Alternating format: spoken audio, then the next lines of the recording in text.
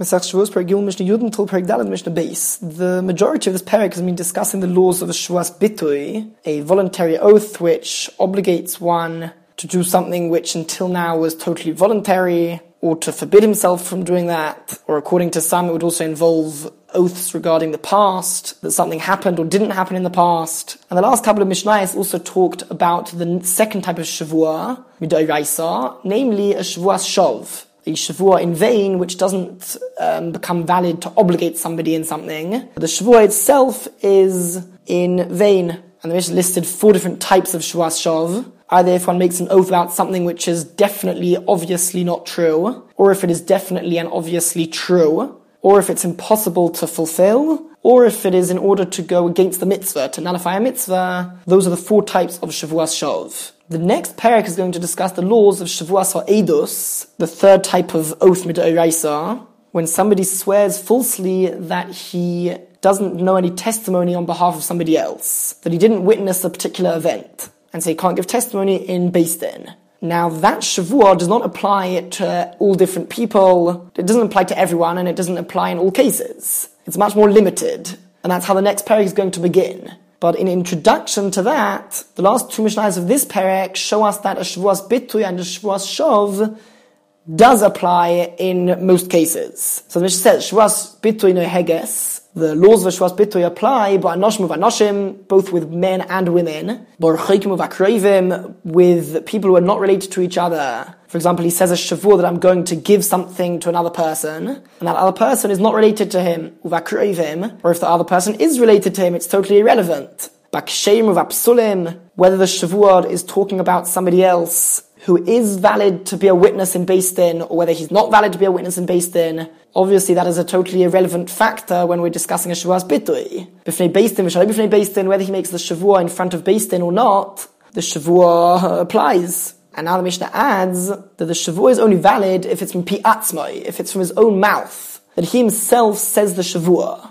Or we'll see in the next Mishnah, if somebody else says, I want you to make a Shavua, and he says the word Omein, that would also be considered to be like making a Shavua. But the point is, he has to say either the Shavua or Omein for it to be considered that he himself said the Shavua. We're going to see that in the case of a Shavuos Ha'edus, this is not necessarily true. Alright? And as we've seen already, one is liable for, if he intentionally violates a Shavuos Bitui, he is liable to the punishment of Malchus, lashes. If he violates it by mistake, he would be liable to bring a korban chatos, which goes up and down, meaning the type of korban chatos depends on how wealthy he is. Mishnah Yud Aleph, on a similar note, Shavuos Shov, a Shavua in vain, which we mentioned the 4 different types of Shavuos Shov which exist. Once again, it applies both to men and women, whether the subject of the Shavua is talking about somebody who is not related to him, or somebody who is related to him, it's talking about somebody who is a valid witness, or if the person making the Shavua is a valid witness, or he's not a valid witness, if he makes it in front of Beis Din or not in front of Beis Din, and he himself makes the Shavua, in all of these cases, he would be liable. He would be liable to Malchus, lashes, if he made the Shavua in vain on purpose. But if it was by mistake,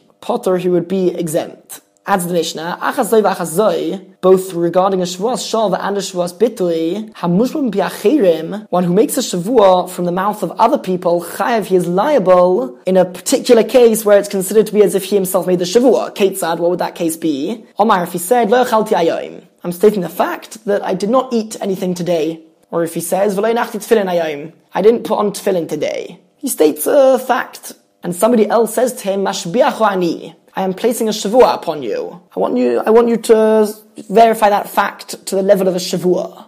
V'omar omein, and the other person said the word omein, that particular word and that particular word only makes it as if he himself made the Shavua. This is learnt from the part of the Torah talking about Soita, the woman who committed adultery, and she goes to the Beis HaMikdash, and the Kohen makes her make a Shavua, and the Pasuk says, V'omra ha'isha omein omein. The woman will say, omein omein. The Torah implies that she doesn't repeat the Shavua, all she says is omein. And that in itself is enough to be considered as if she herself made the Shavua, and therefore in this case, chayav, the person who said omein, would be liable as if he himself made the Shavua.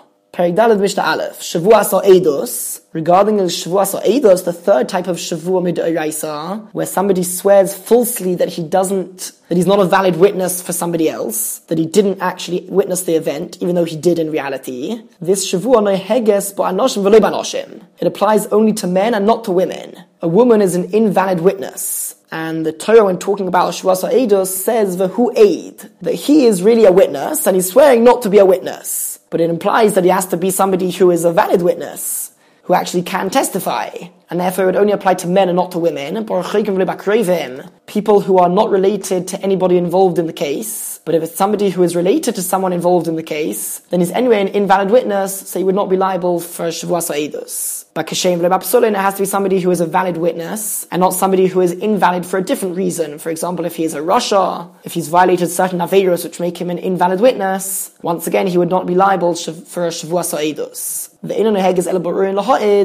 Shavua only applies to somebody, although the liability for such a Shavua only applies to somebody who is fitting to give testimony. And the Gemara explains that this statement in the Mishnah, even though we've already said it, this is coming to include another case, i.e. a king. A king is also an invalid witness. So he also, if he said this Shavua, he would be exempt. Now, the Torah, when talking about a Shavuos or Eidos, talks about a unique case where the person himself did not make a Shavua. And he didn't even say Amen. But rather somebody else said to him, I want you to make a Shavua that you will come and testify for me. I know that you're witnesses for me. I want you to make a Shavua that you will come and give testimony on my behalf. And the other person, he doesn't say any language of a Shavua. He just makes a statement that I don't know any testimony for you. I am not a witness. In such a case, since the other person mentioned a Shavua, and they repeated their full statement, even though they didn't attach a Shavua to it, there's a unique law which the Torah talks about such a case. That's how we know that you'll be liable even in this case. That even in that case you would be chayav to the punishments of a Shavuos or Eidos. Now, the Torah's case which it's talking about is specifically a case which is said in Beis Din. If somebody whilst they're in front of Beis Din says, I'm making a Shavuot, I want you to make a Shavuot that you will testify for me, and then he repeats his claim that I am not a witness at all, in Beis Din he will be liable. So we learn from there that if he did this outside of Beis Din, he would not be liable. The question is, what happens if he himself makes a Shavua outside of Beis Din? Would he be liable in that case? He himself made the Shavua. The Torah is particular about it being in Beis Din only if he doesn't make the Shavua, but if he himself makes the Shavua, he should be liable even outside of Beis Din. That's one side of the argument. On the other hand, you could say maybe not. Maybe the entire concept of the Shavuos or Eidos, of making a Shavua about testimony, which involves the Beis Din, maybe the entire Shavua only applies in Beis Din. And somebody who makes a Shavua outside of Beis Din, that's totally irrelevant. That is not included in this type of Shavua which the Torah talked about. It might be a Shavuos Bitui perhaps, if he is making a full Shavua, a full statement that he's not a witness. But in terms of Shavuos Eidos, maybe the Torah never talked about a case where it's outside of Beis Din. So this is the subject of the next machlokes of the Mishnah. According to the first opinion, if he himself makes the Shavua, then he'll be liable whether it's in front of Beis Din or not in front of Beis Din. And if it's from the mouth of other people, that he never made a Shavua at all, he didn't even say Amen. But it's the same case as we described, which the Torah itself speaks about such a case. They wouldn't be liable in such a case unless they make that denial of being witnesses, they make that in Beis Din. That is the opinion of Rav Meir. But the Chachamim say, whether he himself makes the Shavua, or whether it's only as a result of somebody else's statement of a Shavua, and he just repeated the claim that he is not a witness, they wouldn't be liable unless they make that denial in Beis Din itself. According to the Chachamim, the entire concept of Shavuos or Eidos was only introduced, and the Torah only stated this concept if it is made in Beis Din. But if he does it outside of Beis Din, it's totally irrelevant when we're talking about a Shavuos or Eidos. Mishnah Beis, for virtually every Aveira in the Torah, for which one is liable to bring a korban, one is only liable to bring the korban if he violated the Aveira by mistake, unintentionally. That's true for virtually all cases. One of the very few exceptions is the punishment for Shavuos or Eidos. And the Mishnah says, one is liable to bring a korban oilev yored, as we'll see at the end of the Mishnah, in a case where he violated Shavuos or Eidos intentionally. He knew that he was a witness, and he knew that it was forbidden to make a Shavuos or Eidos, and he knew that the punishment for making a Shavuos or Eidos falsely is to bring a korban oilev yored. He knew all of the facts, and he intentionally violated this aveira. He will be liable to bring that korban. As well as that,